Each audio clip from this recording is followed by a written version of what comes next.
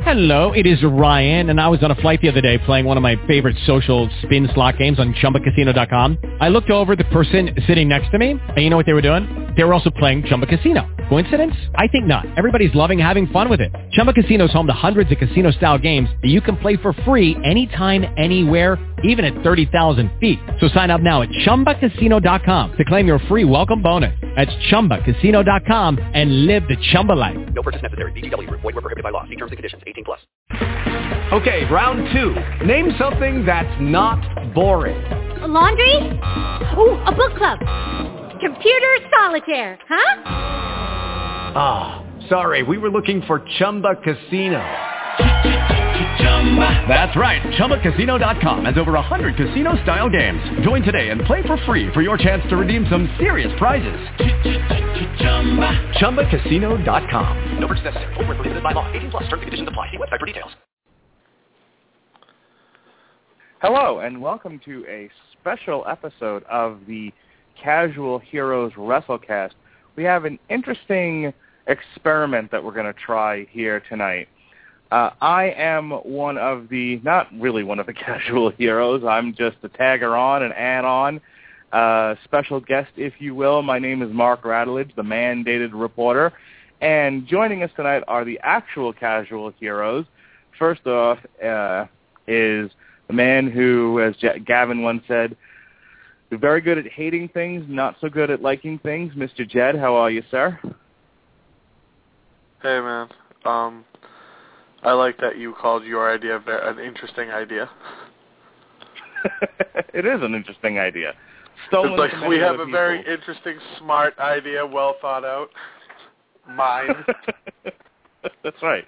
I am nothing. Like, time out. Like, I do think it's a good idea. I do think it's a good idea, but I like that you put your idea over before it even started. Yeah, well, you know, I am nothing if not strong of ego. And the man who holds it all together, the leader of the casual heroes himself, Mr. Gavin Napier. How are you doing, sir? I think you give me far too much credit. I don't know that I've held anything together. In fact, Jed has commented strongly about my lack of effort. Yeah, all right, Gavin. Emails it in. If anybody holds it together, it's Chris, and he's the biggest piece of shit out of all of us. Yeah, let's right. Go ahead and make Chris feel more important than he is. What could go wrong in that situation? You know who the most important person right now is? And then I just realized Chris isn't here. Yeah, it's like you kill a guy when he's not even in the room. So, I know, crazy I just idea. Kind of like, so my crazy idea, right? I went over to Gavin last week, and I said, hey, Gavin, I got this crazy idea. What if, in preparation for this year's Elimination Chamber, we got in the Wayback Machine and we watched the original Elimination Chamber match from 2002 and did some live commentary over that? And, Gavin, what did you think of that idea? After I realized what you meant, because I sent you a message today to clarify what the actual plan was. Were we commentating as if we were watching this the first time and auditioning for Jim Ross and Jerry Lawler's jobs, or just as we're watching it now and offering thoughts and opinions on something that happened 12 years ago? I would have been up for either one, honestly. I just wanted to know what we were getting into. I think it's a good idea. I think that with the gimmick matches like this, it's something that we can easily revisit from time to time. All right, so what you're going to hear is myself, Jed, and Gavin watching the Elimination Chamber from 2002 in just a few moments, and we're just going to live commentate. You're going to give our thoughts present day. We're not going to act like this is still 2002, but, you know, we're just going to react naturally. So we've all got the video queued up. We're all got it on mute so it doesn't play into the microphone. And I'm going to count us off here. We're going to go 3, 2, 1, and we're all going to hit play, and let's get into this, shall we, gentlemen? You ready? I'm ready. All right. I love the enthusiasm. And 3, 2, 1. Everyone's got this muted, right? Let's do it. Yes. Who will survive the Elimination Chamber? I don't even remember who wins this. to be honest with you. This will be like watching it for the first time for me because, well, let's see. We've got the introductions going right now, and out comes the Millennium Man, Mr. Chris Jericho.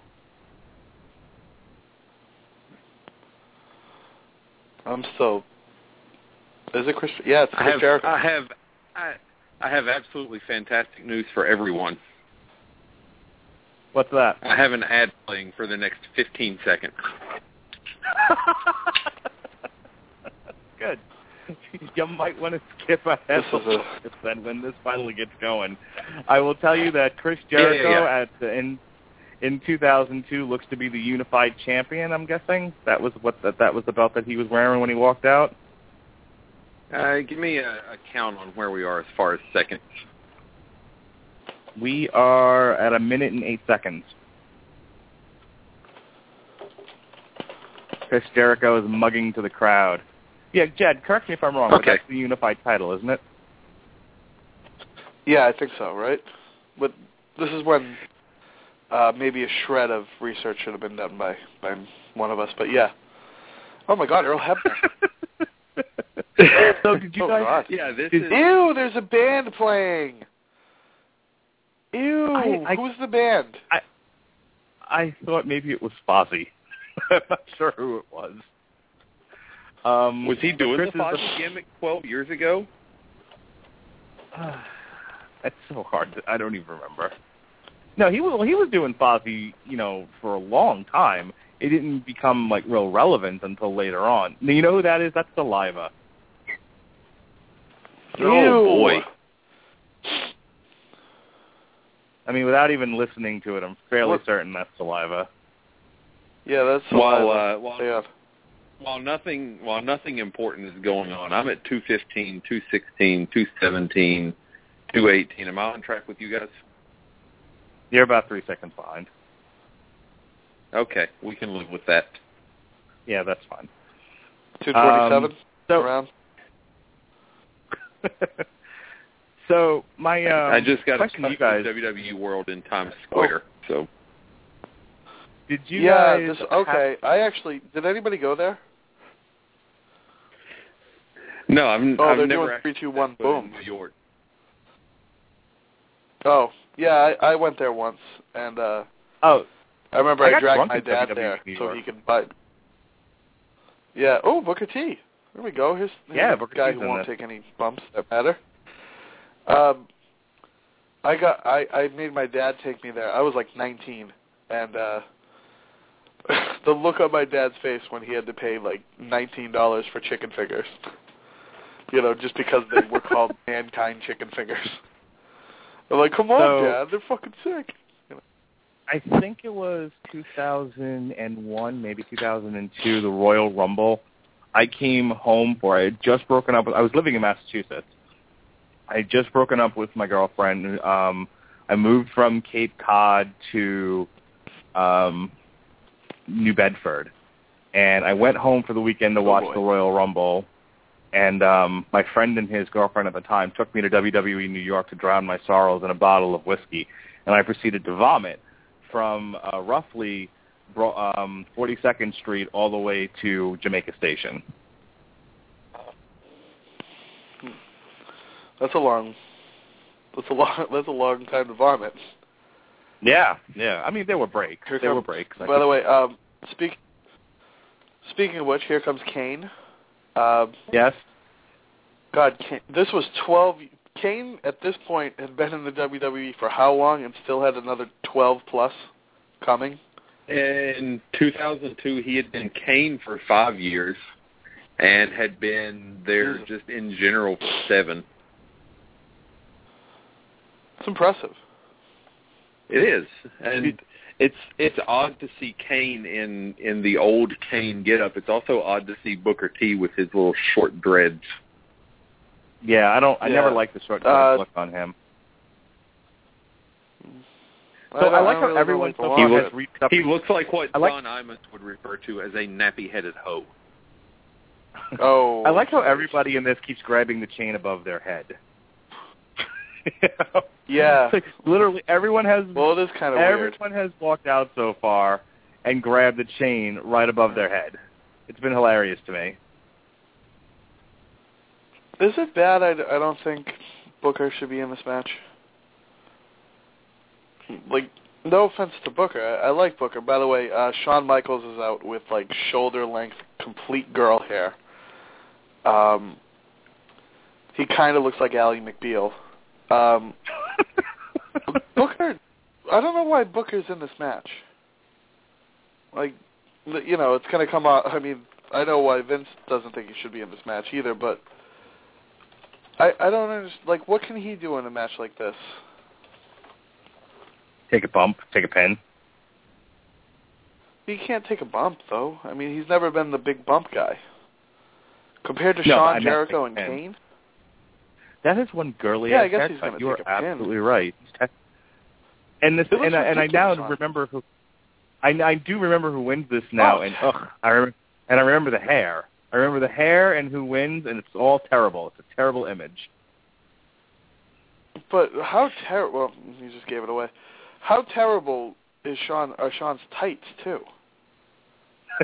Yeah, because when he went away, he used to have very, very flamboyant tights. You know, right up until he gave the title to Austin, and then he comes back, and this is his big redemption match, and he looks like Plain Jane with a terrible haircut.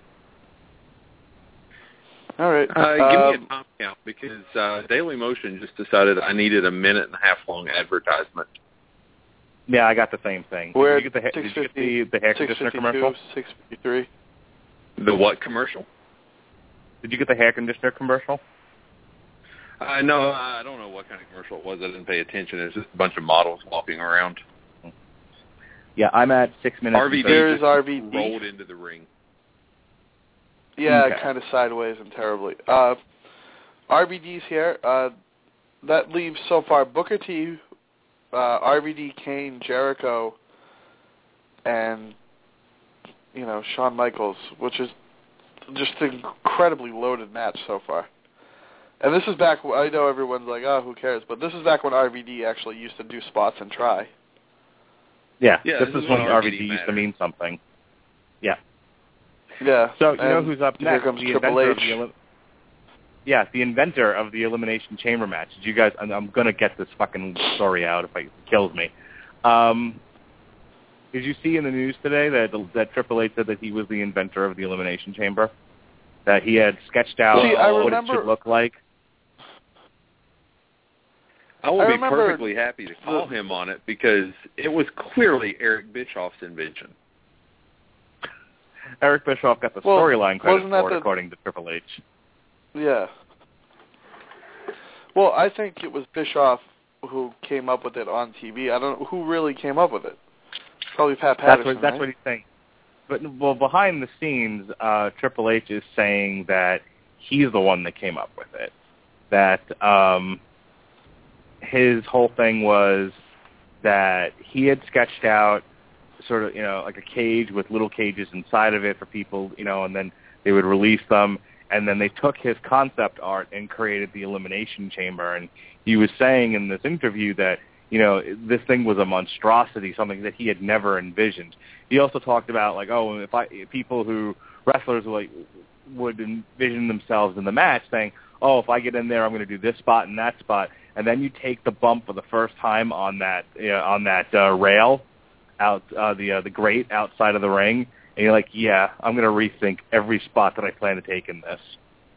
So I'm just now realizing so why not replace that? Chris Jericho actually has the WWE title that Brock Lesnar had, and then Triple H has the old WCW title. At one point. Yeah, the belt that Jericho wore was used as their undisputed title, and I guess it just morphed into the WWE Championship. It did when Brock Lesnar refused to wrestle Triple H, allegedly. Allegedly.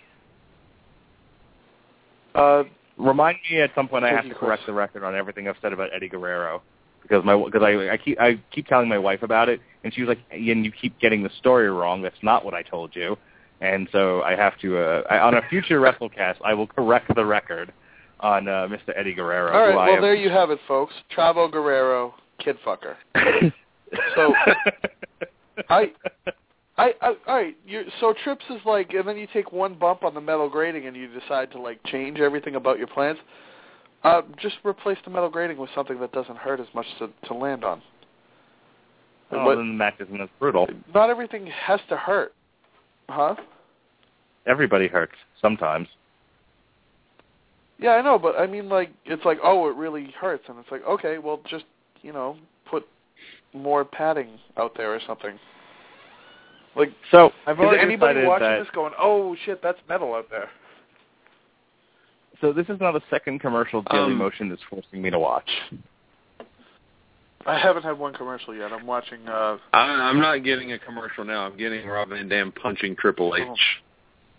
No, they locked up. Triple H pushes Rob Van Dam into the corner, showing, with the muscular strength that he's got. Rob Van Dam turns him around, and he's throwing punches and kicks. It's like mixed martial arts in there, everybody. Rob Van Dam taking it to Triple H. What a maneuver. All right, I got that out of my system now. All right, good. There we go. I'm a little bit ahead of you guys, so I'm going to pause. Let me know when Trips gets thrown up against the cage for you. Okay, will do. Okay. Right now, Rob Van Dam is doing his best Daniel Bryan impression. Jed, what's the time where you are? I'm at 11:24. Okay, I'm going to pause at 11:24 and wait for Mark, and we can all resume this until Dailymotion throws another commercial at us. Okay. Well, I've got about 20 seconds then. Actually, Rob Van Dam just dumped Triple H over onto the grate that we were referring to is apparently so hard it'll change your mind on thing. Rob Van Dam currently put Triple H. Earlier. Looking at what you were talking about earlier with Triple H claiming that he invented it, apparently Eric Bischoff confirmed that on Twitter. A fan asked him if there was any truth to what Triple H said, and Bischoff said it's true. It was only his idea in storyline. Okay. I am at 11:26. Loosely translated, that means give me a job. What did you say? All right. Loosely translated, that means can I please come back? All right, I'm at 11:26. I'll count us off again. 3, 2, 1, hit it. Ready? 3, 2, 1. Rob Van Dam swings and puts Triple H back into the chains again, doing it up because we got a third time there, and we've already broken the door. What a sturdy contraption this is. Go ahead, Gavin. I think one of the things that really made this work and what really added to the appeal of it is I know Vince is loath to give WCW any credit whatsoever, but more than having this chain link contraption with plexiglass pods scattered around everything, there's an unnecessary backflip from Rob. But more than the appearance of it, I think what made this work was the War Games aspect of it with the timed release of various wrestlers. And we've got some color from Triple H. That's not PG.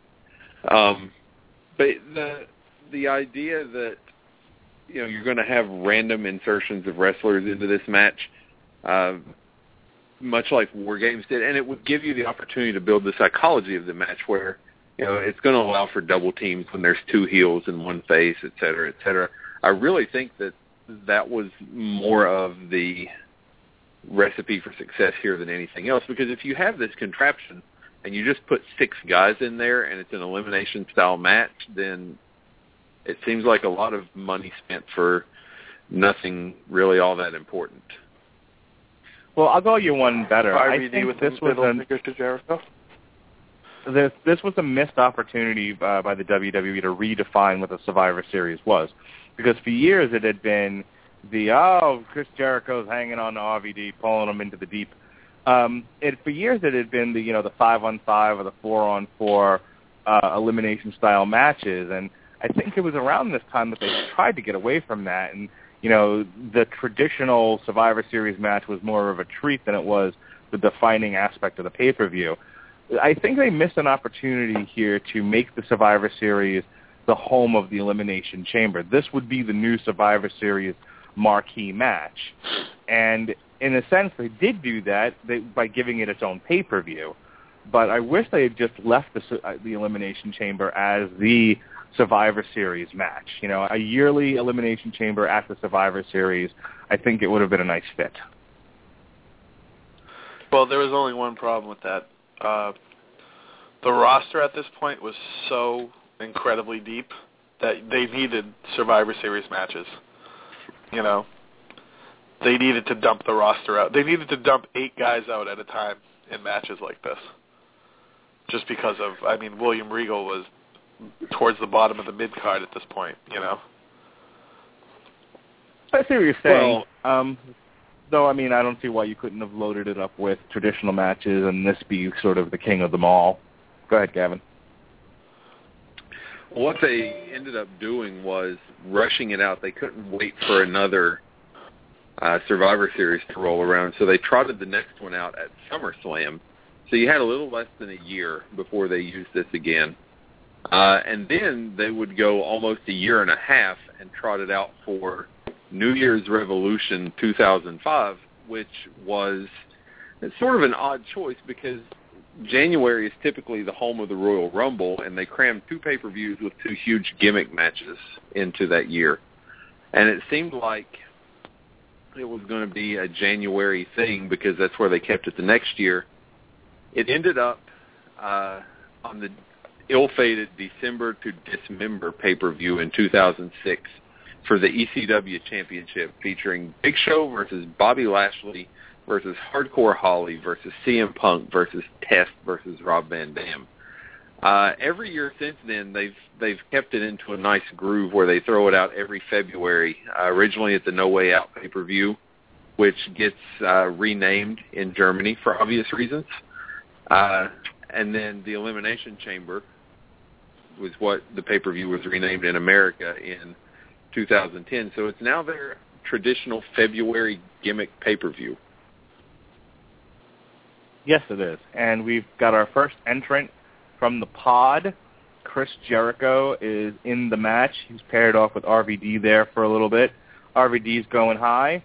And we have our first leap onto the chain link fence. Turns around, and it's a splash to the outside on the one Chris Jericho.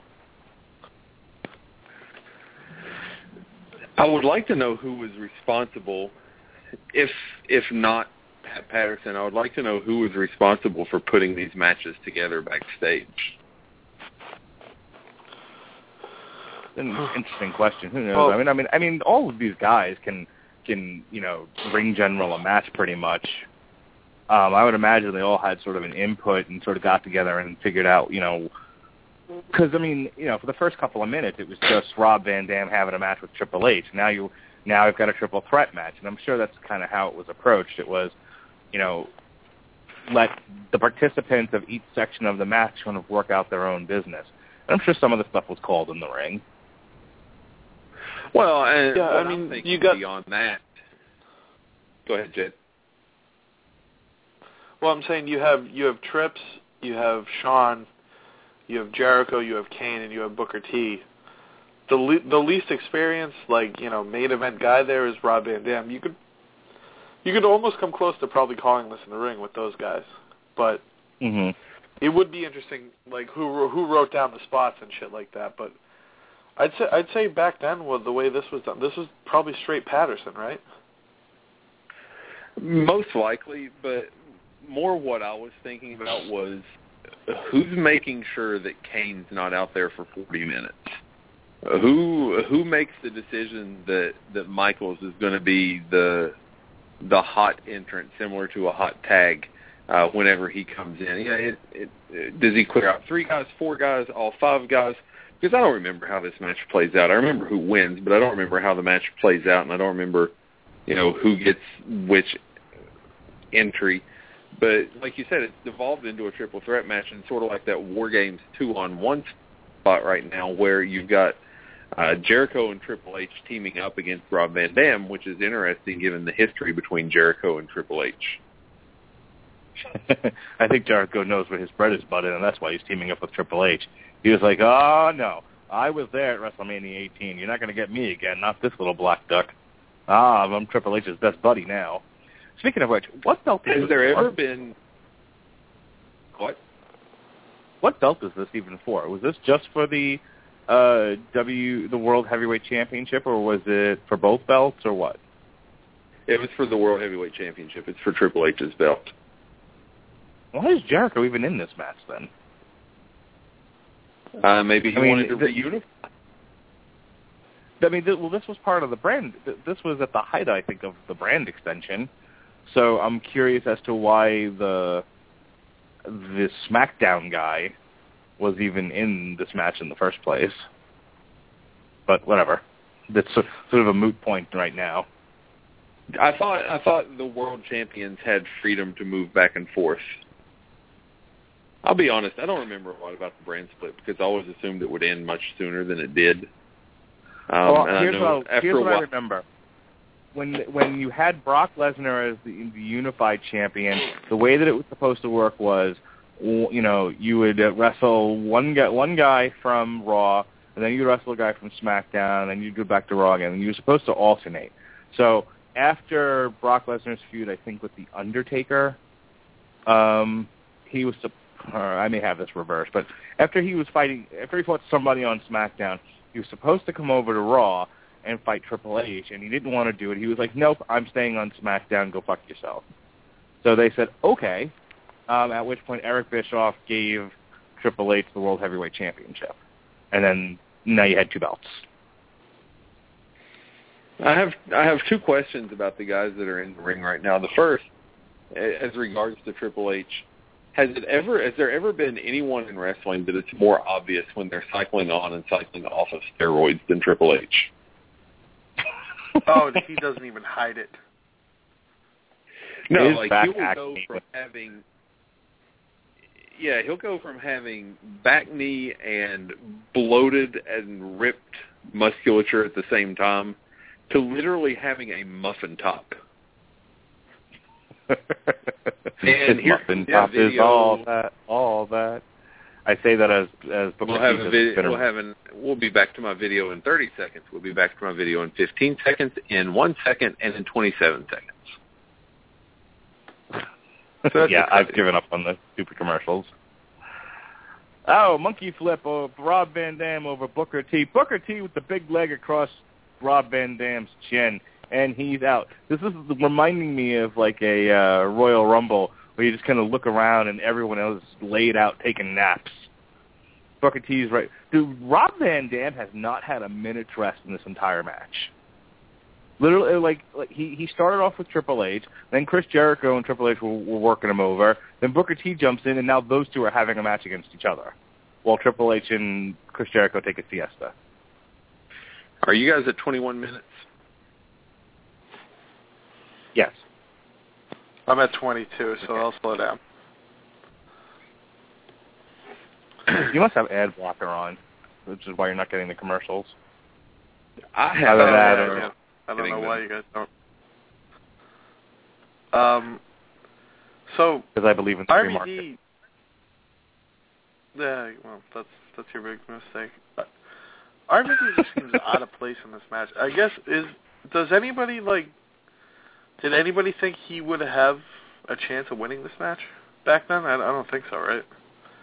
I mean, other than me because I was an idiot. Well, for a long, long time, Rob Van Dam was arguably in the Daniel Bryan spot where he was the most over guy on the roster that couldn't break through to the championship. And much like Daniel Bryan now, people kept expecting it to happen. I think really the one guy that's in this match that you should have never expected to win is Booker T. And that's because people like Booker T don't win world championships. What do you mean by people like... Oh, yeah, that's right. Former WCW wrestlers. That's what I mean, Chad. Oh, okay. That's what Triple H meant. Just asking. Yeah. So Rob Van Dam was top of the booth. Yeah. Let's see if he jumps any higher than he needs to, or if he just falls. Yeah, that's a fall. His legs hit.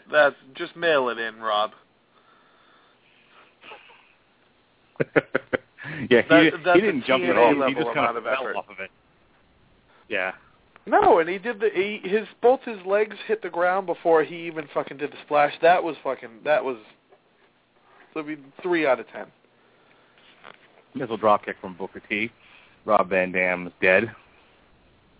Well, the other, he's eliminated. I said I had 2 questions, and I asked about Triple H. The other question is, to what do we owe the incredible durability of Rob Van Dam? Because if you remember, when he got to WWE, there were always a lot of complaints from other guys about how stiff he worked and how hard it was to have a match with him, and because he was just constantly beating people up in the ring. And for his part, really, the worst injuries that I can remember Rob Van Dam ever having are when he got his eyelid split in a tables match in ECW, which is a freak incident that there's absolutely no control over, and the jet ski accident that, again, it's a freak thing. There's no way to predict that's going to happen, where he broke his heel. And I don't know that Rob has ever had an in-ring injury. Well, I have an answer for you. Wait, when did that jet ski accident happen? That was what ended his ECW television title reign. Motherfucker, I didn't even know. I thought he hurt himself on a baseball slide. But I know, but the work angle was that he hurt himself doing a baseball slide or something. Yeah, but legitimately it was a jet ski. Oh. Well, I have another ad. Oh, no Me way. too. No, remember when he missed a one night in ECW because he was hurt?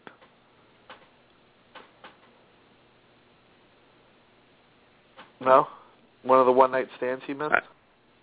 It is Ryan here, and I have a question for you. What do you do when you win?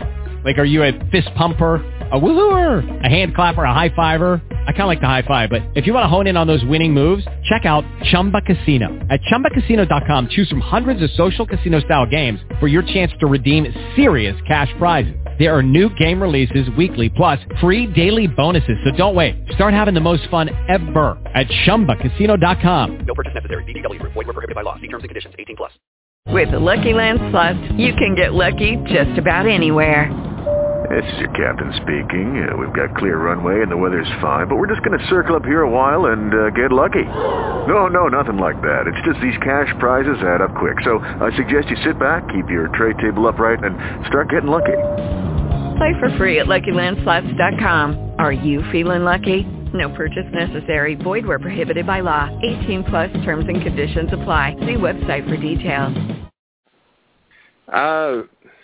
I don't remember it, but I'm not saying you're wrong. I'm just saying I don't remember it. But there's, Because if you're talking about the... Are you talking about the WWE versions of One Night Stand? Yeah, the WWE version. He came out with crutches and... There was only 2. What do you mean he missed one? There was 2. One of them, he won the title. Well, guess what happened at the other one?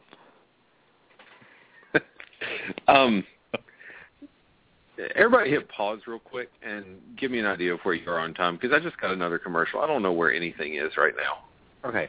Well, first of all, Kane's in the ring and he's clearing house, and I'm at 25 minutes and 40 seconds. Okay. I'm going to go to 26, and I've got it at 25:56. You guys let me know when to hit play. Okay.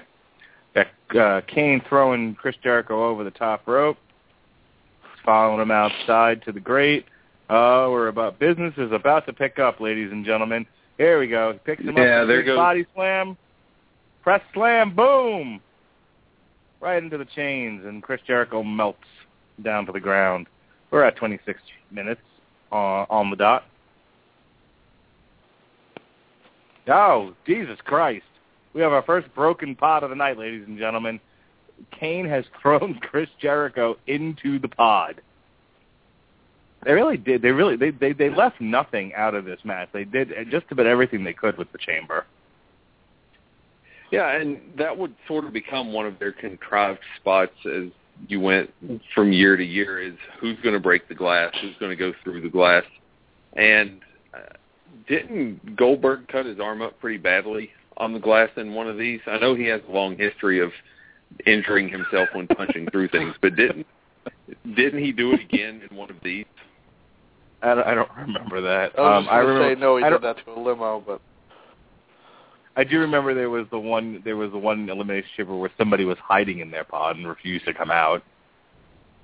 That was also Jericho. That was Jericho. Okay. Okay. So to answer your question, Jericho, why he was in the middle of his greatest heel ever run. Gotcha.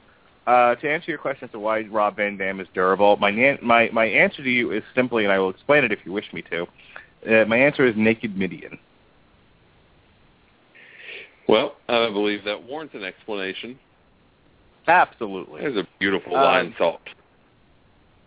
Midian, otherwise known as Phineas O. Godwin, made the point of saying that guys like Billy Gunn and all these, shredded individuals in the WWE tend to injure themselves more often, and his rationale was it's because they're so ripped and so shredded that their bodies have absolutely no give.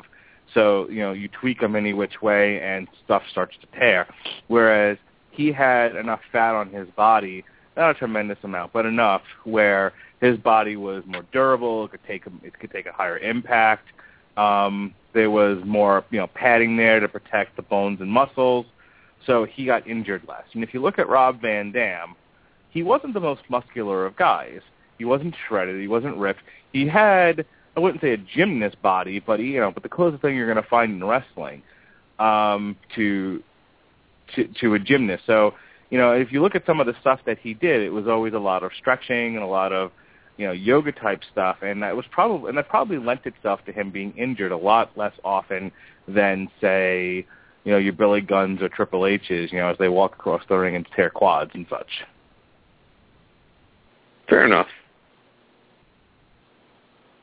We're getting ready to come up on one of my absolute pet peeves of these matches.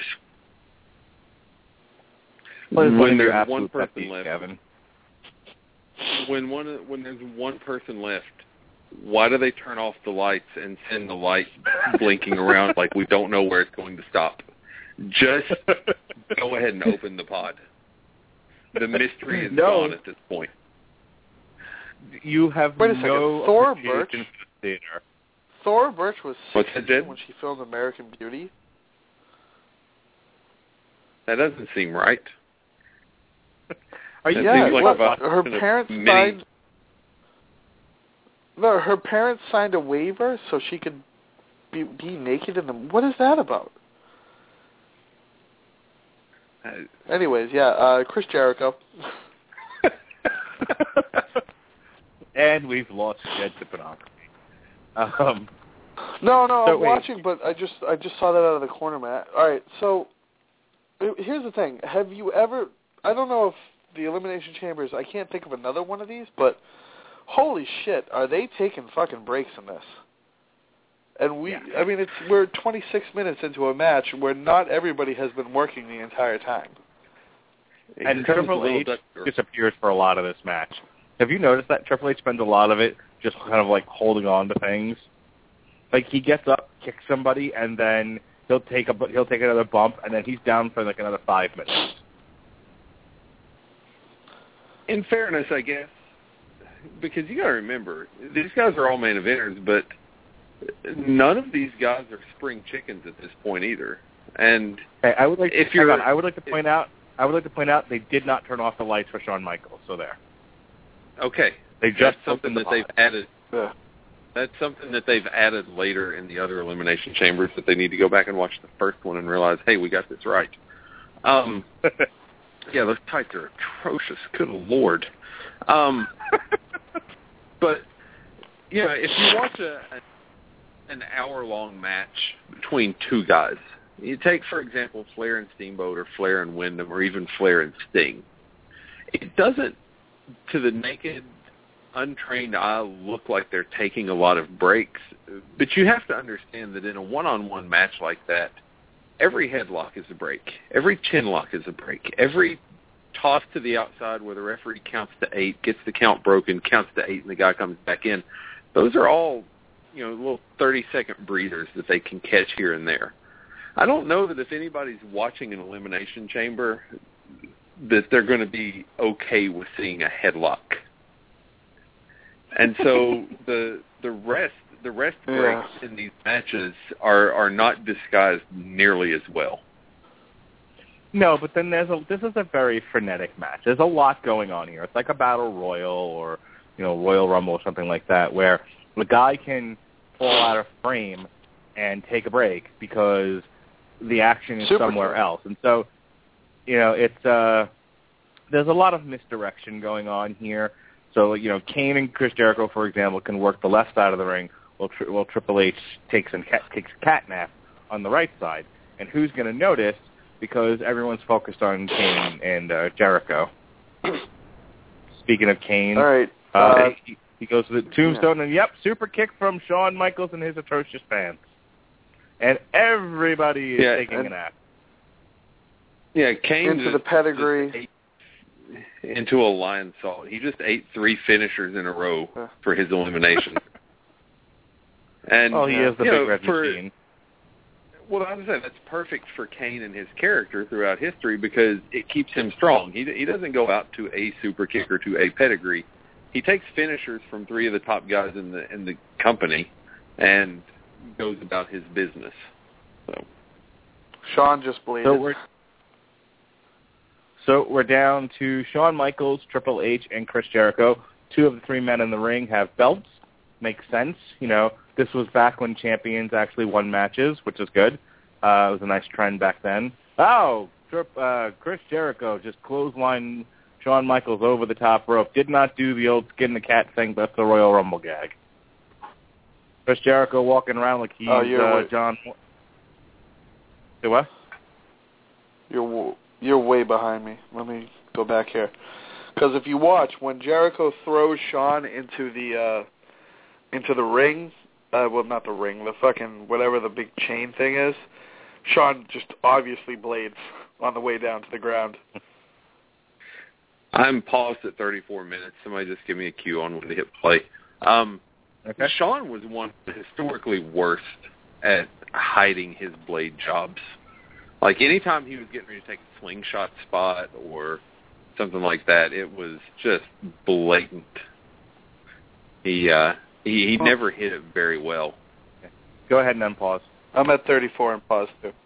Oh, yep. Okay, I'm gone. I'm rolling Shawn, again. But you know what? I don't. The beautiful crimson mask of Triple H. Yeah, I don't deduct points for not being able to hide the fact you're blading. Just as long as and now Jericho's opening him up. Just as long as you make an effort. I mean, that's all I really can ask for. But I don't even care. You don't. Not everybody has to be. Yeah, not everybody has to be Abdul the Butcher about the fucking thing. Well, and in fairness to the guys in this generation, Abdullah didn't have a television camera 6 inches from his face when he was doing it either. At some point, you need to explain to the cameraman, hey, at this point, these guys are going to get color. Could you maybe not zoom in on their left hand and their forehead? Well, what we see here is Shawn Michaels taking a small razor and running it across his forehead.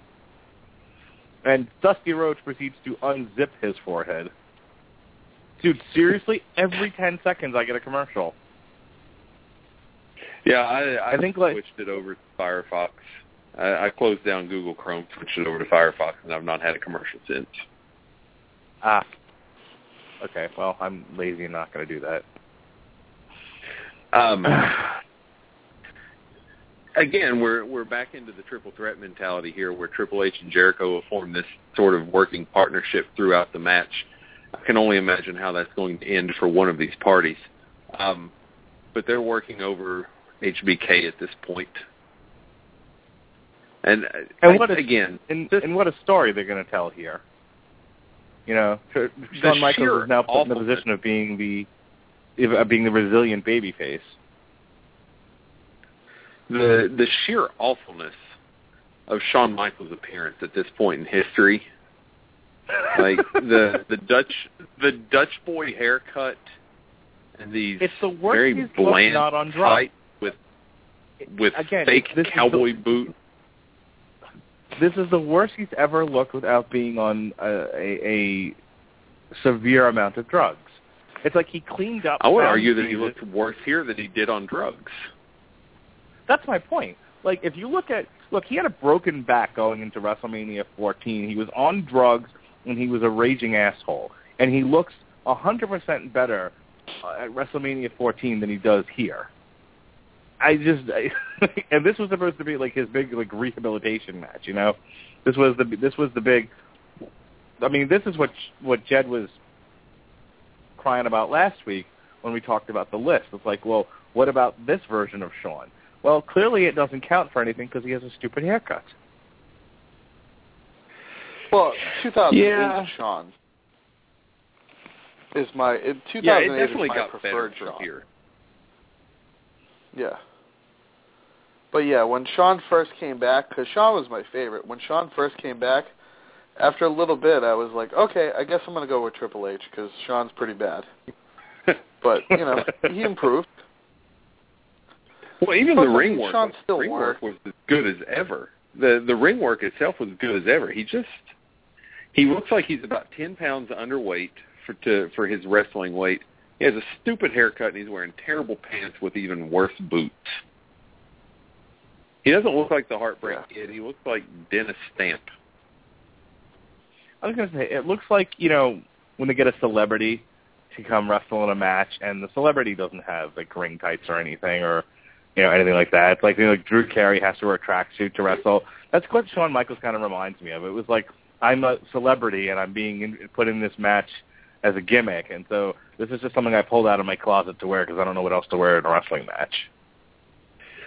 He's 3 months into his comeback at this point, though, because his big comeback was at SummerSlam this year when he had the no-holds-barred match against Triple H.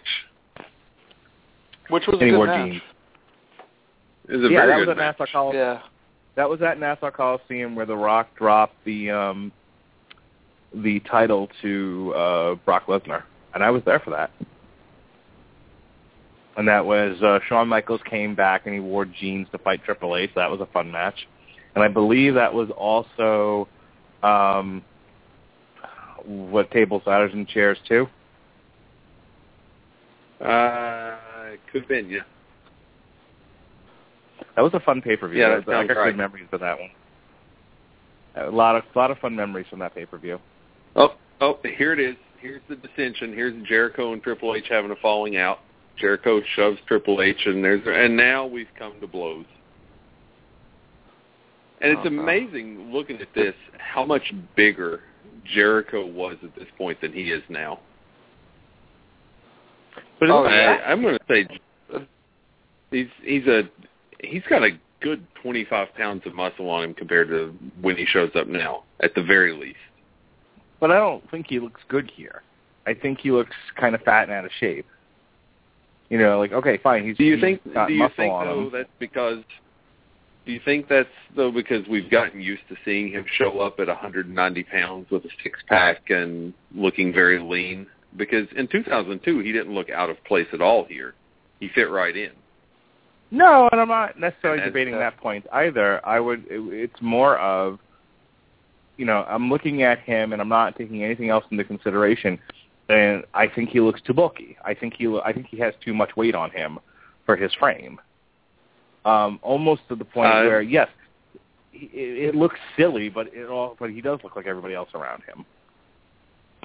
Yeah, and this match is an excellent example of how well the wellness policy has worked. Because none of these guys, with the exception of Triple H, looks this way now. I mean, even Kane has a different look to his body. There's the chin music out of nowhere. Oh, Kane was enormous. Yeah, Kane was huge at this point. We're down to two. We're down to a very bloody Shawn Michaels and a somewhat bloody Triple H. Nobody puts you over like your buddy. Well, they're certainly not going to go to the trouble of putting other people over. Now, why would you do that? Shawn Michaels doing the dance of the drunken monk. We've got punch. We're going punch for punch here. Triple H and Shawn Michaels. And I think one of Triple H's most underrated moves, Spinebuster a la Arn Anderson. But I always enjoyed those drunken leg brawls where they sort of teeter-tottered around and threw punches. It always brought back memories of Terry Funk in his heyday. Well, I tell you, now that I'm watching this, and I think this is actually going pretty well, my genius idea that I had, I think if we do this again and just sort of pick a match to do, I would love to do live commentary over Hogan versus Shawn Michaels, just to try to describe the kind of bumps that he was selling and the bumps that he was taking for Hulk Hogan. I know a lot of people... One of the favorite things that I have acquired completely legally through recording devices of my own directly from the television and never used for public viewing or sharing or anything of that nature is a complete documentation of the Shawn Michaels-Hulk Hogan feud that started with Hogan's return, where he saved Shawn Michaels from Muhammad Hassan and Daivari and runs all the way through their match at whichever pay-per-view it was that you just mentioned, where it was a SummerSlam where Shawn is just a maniac. And the glass is broken again. For unbreakable, bulletproof plexiglass, it seems to crumble beneath the weight of 200-pound men fairly easily. Yes, this was put together by union workers. Maybe it's not bulletproof on one side. Maybe it's bulletproof on one side and spun sugar on the other. It's gimmick glass. It's gimmick glass. Did we lose Jed to pornography again? No, I'm watching this, and just looking at Shawn, and I can't help but notice, guys, the time for resting happened already. Like, can we get to the finish of this second match now? Like, I love Shawn, and I like Trips. I'm not one of those guys who always likes to bury Trips or make jokes about Trips, but it's just like, guys, you've rested. Trips has abused the fucking time on the ground in this match. But let me who watching this is like? Well, allow me to be the devil's advocate here, and we'll have Gavin sort of weigh in here as the arbiter of me and you, as usual. Maybe it's not so much resting as it is trying to sell the brutality of the match. I mean, it really goes back to trying to make fake fighting look real, and it doesn't look very real, as many people have pointed out, is if you've thrown people through glass, you smashed them into chains, you've slammed them into everything that you can find, you've beat the living hell out of each other, and then they pop up a la John Cena like you've done nothing, it kind of takes the steam out of it. So I wouldn't necessarily say that they're resting, as it is they're trying to tell you a story of how brutal and unmerciful they've been to one another. And if they just pop up and jump around and do nothing, then you're not going to buy that it's as brutal as they want you to be, as they want you to think it is. Well, I don't think they should just immediately pop up, but it's getting to the point where, and by the way, Triple H is the size of a house. You can't say that he's not blown up, or 6 times so far in this match. But it's like, guys, this match is now 45 minutes old. Who in the audience wants more of this? Because this is a fucking shit show. None of them can see. At any point, 80% of the audience can't see you. I understand, like, this is a spectacle and shit like that, but no. Like, Trips when he's down on the ground, when it's just him and Shawn left, after he threw Shawn through a wall, that's just sucking air. And here comes I was going to say, it's a little column A. It's a little of column A and it's a little column B. I think Mark is onto something with the idea that they're trying to sell, even if it's not the brutality of the match, as much as the brutality of the spots. You know, Sean just got chucked through what we were told was unbreakable glass, and he's laying there a bloody mess. And they want to give the camera time to zoom in on that, show him crumpled and twitching amidst the wreckage. And at the same time, I'm sure that they're probably taking some liberties to suck some extra oxygen into their lungs while that's happening. And they're probably stretching it out a few extra seconds every time it happens. Now, I will say it right at the 45-minute mark when they're in the middle of the ring, slugging it out, trading punches. You got two of the better workers in company history just slugging it out, nothing fancy, punch for punch, and the crowd is involved. They're actively engaged in the match, and there's Sean with his big spot with an elbow drop off the top of the pod. But I think it's, we'll call him A and we'll call him B there. And you see these guys as the match gets ready to go home, they start to pick up the pace a little bit. Sean does his elbow drop. They're getting what's probably going to be their last breather of this match before they hit the home sequence. But the entire time we've been having this conversation, Triple H has been on the ground. He's lulling Sean into a false dirty. All right, I am watching Sean tune up the band. Is that where we are collectively? Yeah, he's staggering around with this stupid haircut, starting to slap his leg now. Yep. There we go. There we go. And no, he catches the... Oh, he's reversal. He's going for the pedigree. Boom, shakalaka. Why did Sean take that on his shoulder? Most guys just kind of turn their head and, you know, understand that they're gonna go face and chest down first.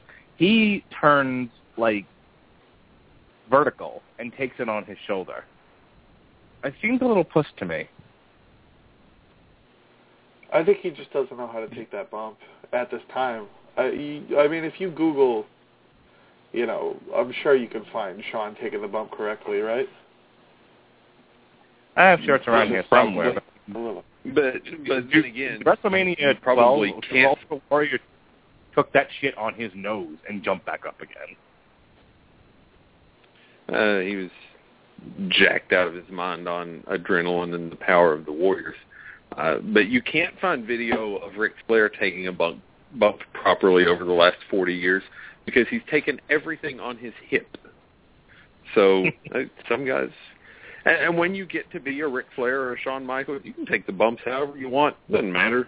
Not like anybody's going to criticize you openly for it. Here we go. Shawn Michaels hit the sweet chin music and blammo! We've got it. We've got a new world heavyweight champion, the Heartbreak Kid, Shawn Michaels, as Jed has pointed out, is taking a nap. We've got to freak out. We've got to win. And here's where they drop the blue confetti. You know, it took them 3 whole months of delayed gratification here before they put a belt of some form on Shawn Michaels after his triumphant comeback. But I don't think anybody was unhappy to see Shawn at the top of the card at this point. I think people were happy to see that Shawn Michaels hadn't died. Yeah, I think most of us expected an overdose by this point. Oh, okay. Come on. How dare you? I don't think there's anything left to say about this, so I'm going to stop my video. All right, folks, so that Sean's was hair. So there's a little bit more to talk about Sean's hair-wise. That's a whole other podcast. How it managed to get worse throughout the match. Sean's goofy fucking hair. All right, let's just kind of go around the table here. I'm going to assume the leadership position like I do. So, Jed, I'm going to go over to you first. Now, you've been kvetching for the last 10, 20 minutes now about how everyone, you know, this is like a Mexican work affair. Everyone's taking a siesta. It's a little racist. But, I mean, overall, what did you think of the very first Elimination Chamber match? I thought it was okay. You can see the matches have progressed and got better since then. They've got, you know, guys in better shape and stuff like that. You know, the cardio of wrestlers today is a lot better than back then. But it just kind of was weird that it was always like at no point other than the beginning on Rob Van Dam was it a 2-on-1 or a 2-on-2 or anything like that. It was always just a series of 1-on-1 while 4 guys sucked wind. So for you, that kind of takes it. That didn't tell you the match was brutal and these guys are giving it all they got. This was telling you we got a bunch of lazy bums with bad cardio in the ring. I just think they didn't know how to really handle a match, like that. And then through the years, over time, they've really figured the shit out. Okay, Gavin, your thoughts on the Elimination Chamber? Largely the same. At the time, I remember watching this and being impressed with the spectacle and with the idea that a new significant gimmick match had been introduced. Because as a wrestling fan, you always like seeing them push the envelope and come up with something new. Same with when the Royal Rumble debuted. Same with when TLC debuted. Not so much the same when WCW did a 60-man battle royal and called it World War III. But by and large, you like seeing new gimmick matches. And I think the spectacle of it maybe made it seem better than it was at the time. But certainly they've learned how to work the match, how to pace the match better. Maybe we don't need an additional 35 minutes of wrestling after everybody's come out of their pod.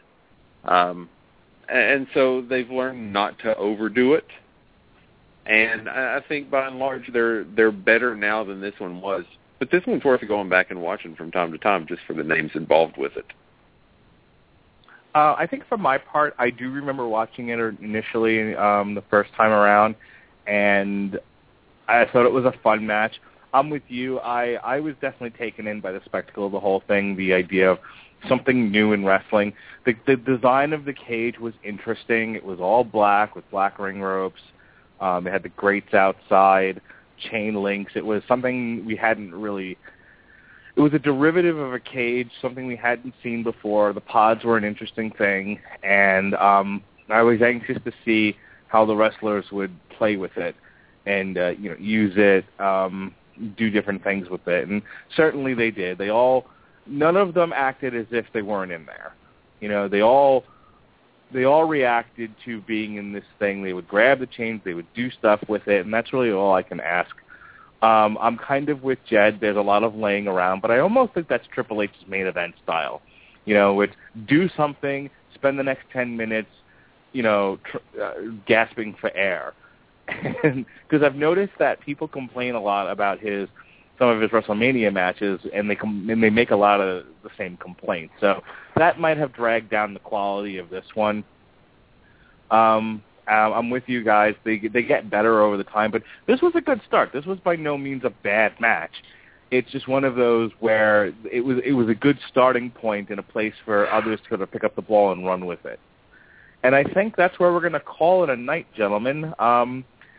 Gavin, any last words here? You want to take us out? Go over to thecasualheroes.com. Check out all the stuff we got on the site, audio and written content. You can go over to iTunes, rate us 5 stars, subscribe. We're also on Stitcher now. If you use that, we have an RSS feed as well, which will allow you to access our content.